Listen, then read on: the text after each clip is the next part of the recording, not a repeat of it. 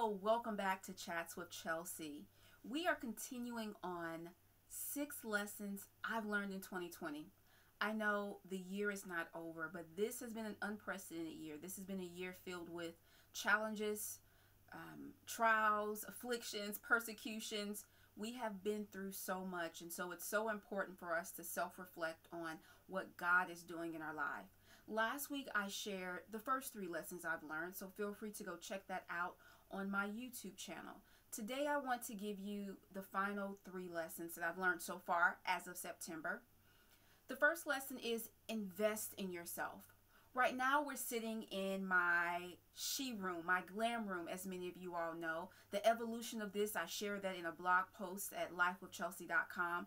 But this is also my prayer room. I'm sitting in my prayer chair. I remember when I saw this chair in the store and my face lit up because this was the chair that I wanted to be used in this room to help me create a space where I can intentionally have space, time for God, right? It is so critical that we do not lose sight of God in the midst of everything that's going around. So this has been the chair that I have been sitting in many mornings, evenings, on weekends, Saturdays and Sundays. This is one of my favorite places to be with my cup of coffee, reading God's word, sitting here, learning to meditate, learning to memorize God's word, learning through commentaries and other books so that the word of God can be rooted and grounded in my heart. I've also invested in myself spiritually by being a part and leading 2 virtual Bible studies. It's challenged me to not only read and be prepared for a Bible study, but to also deeply understand what it is that that author is trying to teach us through the Word of God. And through investing in myself spiritually, I find that in moments of difficulty, I'm thinking about what would God want me to do in this moment? What does the Word of God say? I've also invested in myself physically. I'm at the gym more, I'm drinking more water, and I'm vegan. Yes, I went vegan, y'all. I will be doing a video on that soon. But I've had to invest in my physical health, some by choice, some because my body said that it was necessary.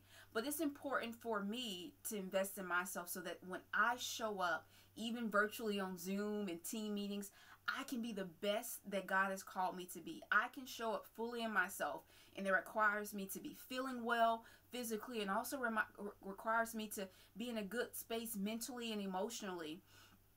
And one of the ways that I have been investing in my mental and emotional health has been having more phone conversations versus just texting. It's required me to reach out to my community, pick up the phone, have conversations so that as I am processing through what's happening in life, that I am learning from experiences from others, that I am being intentional about taking care of myself and investing in myself.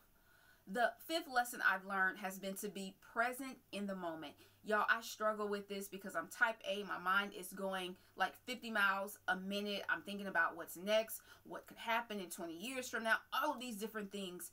But this year has helped me to see the power and the beauty of being present in the moment. And one of those ways that has hit home for me has been when I'm spending time with my husband, John, my handsome husband of 4 years, especially on date night, or even when we're just sitting around the house talking, is to put down my phone. So when we go out for date night, I put my phone in my purse now. Why? Because I realized that I need to be present in the moment with him, that he is what's most important. And so I've been doing that. I've been putting my phone on Do Not Disturb because where I am in the moment, I want to soak up all that goodness, all that beauty, all that love. And I can't do that if I am trying to do multiple things at one time. The final lesson that I've learned so far in 2020 has been to show grace. It is so important for us to show grace to ourselves and to show grace to others. And so I have been intentionally working on showing grace to myself.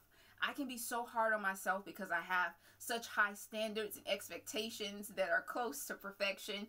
And perfection is not what God has called us to. I do believe that He's called us to a life of excellence. And so I'm readjusting of how I look at life. I'm readjusting of how I look at growth. Part of growth is making mistakes. Part of growth is realizing that you're not always right. And so I've had to show myself grace, especially as goals and dreams have been altered, and I've had to pivot and learn how to be where God wants me to be and to accept that. And then I've also had to learn, and I continue to learn, how to show grace to others. There is so much that's going on in the lives of our colleagues, our family members, our friends, our church members, our neighbors, and we can still have high expectations during this time, not realizing that their situation is different than ours. What they're struggling with, their struggle may be different than ours. They may have financial struggles, marital struggles, health struggles, but we should be showing grace. We should be showing love. These are the 6 lessons that I've learned so far, and we're only in September, but they've been powerful lessons that continue to challenge me, grow me, and strengthen me, and push me closer to Christ. And so let me know in the comments which of these lessons apply to you. Also share with me, what lessons have you learned in 2020? I am so grateful for each of you, and I just want to encourage you to continue to seek God and know that He is going to continue to do great and mighty things in your life. Don't allow what you see right now in front of you to deter you from believing that He is going to do what He says He's going to do. So let's learn these lessons. Let's apply the knowledge and wisdom that we have, and let's continue to live out our purpose for God. I look forward to seeing you next week.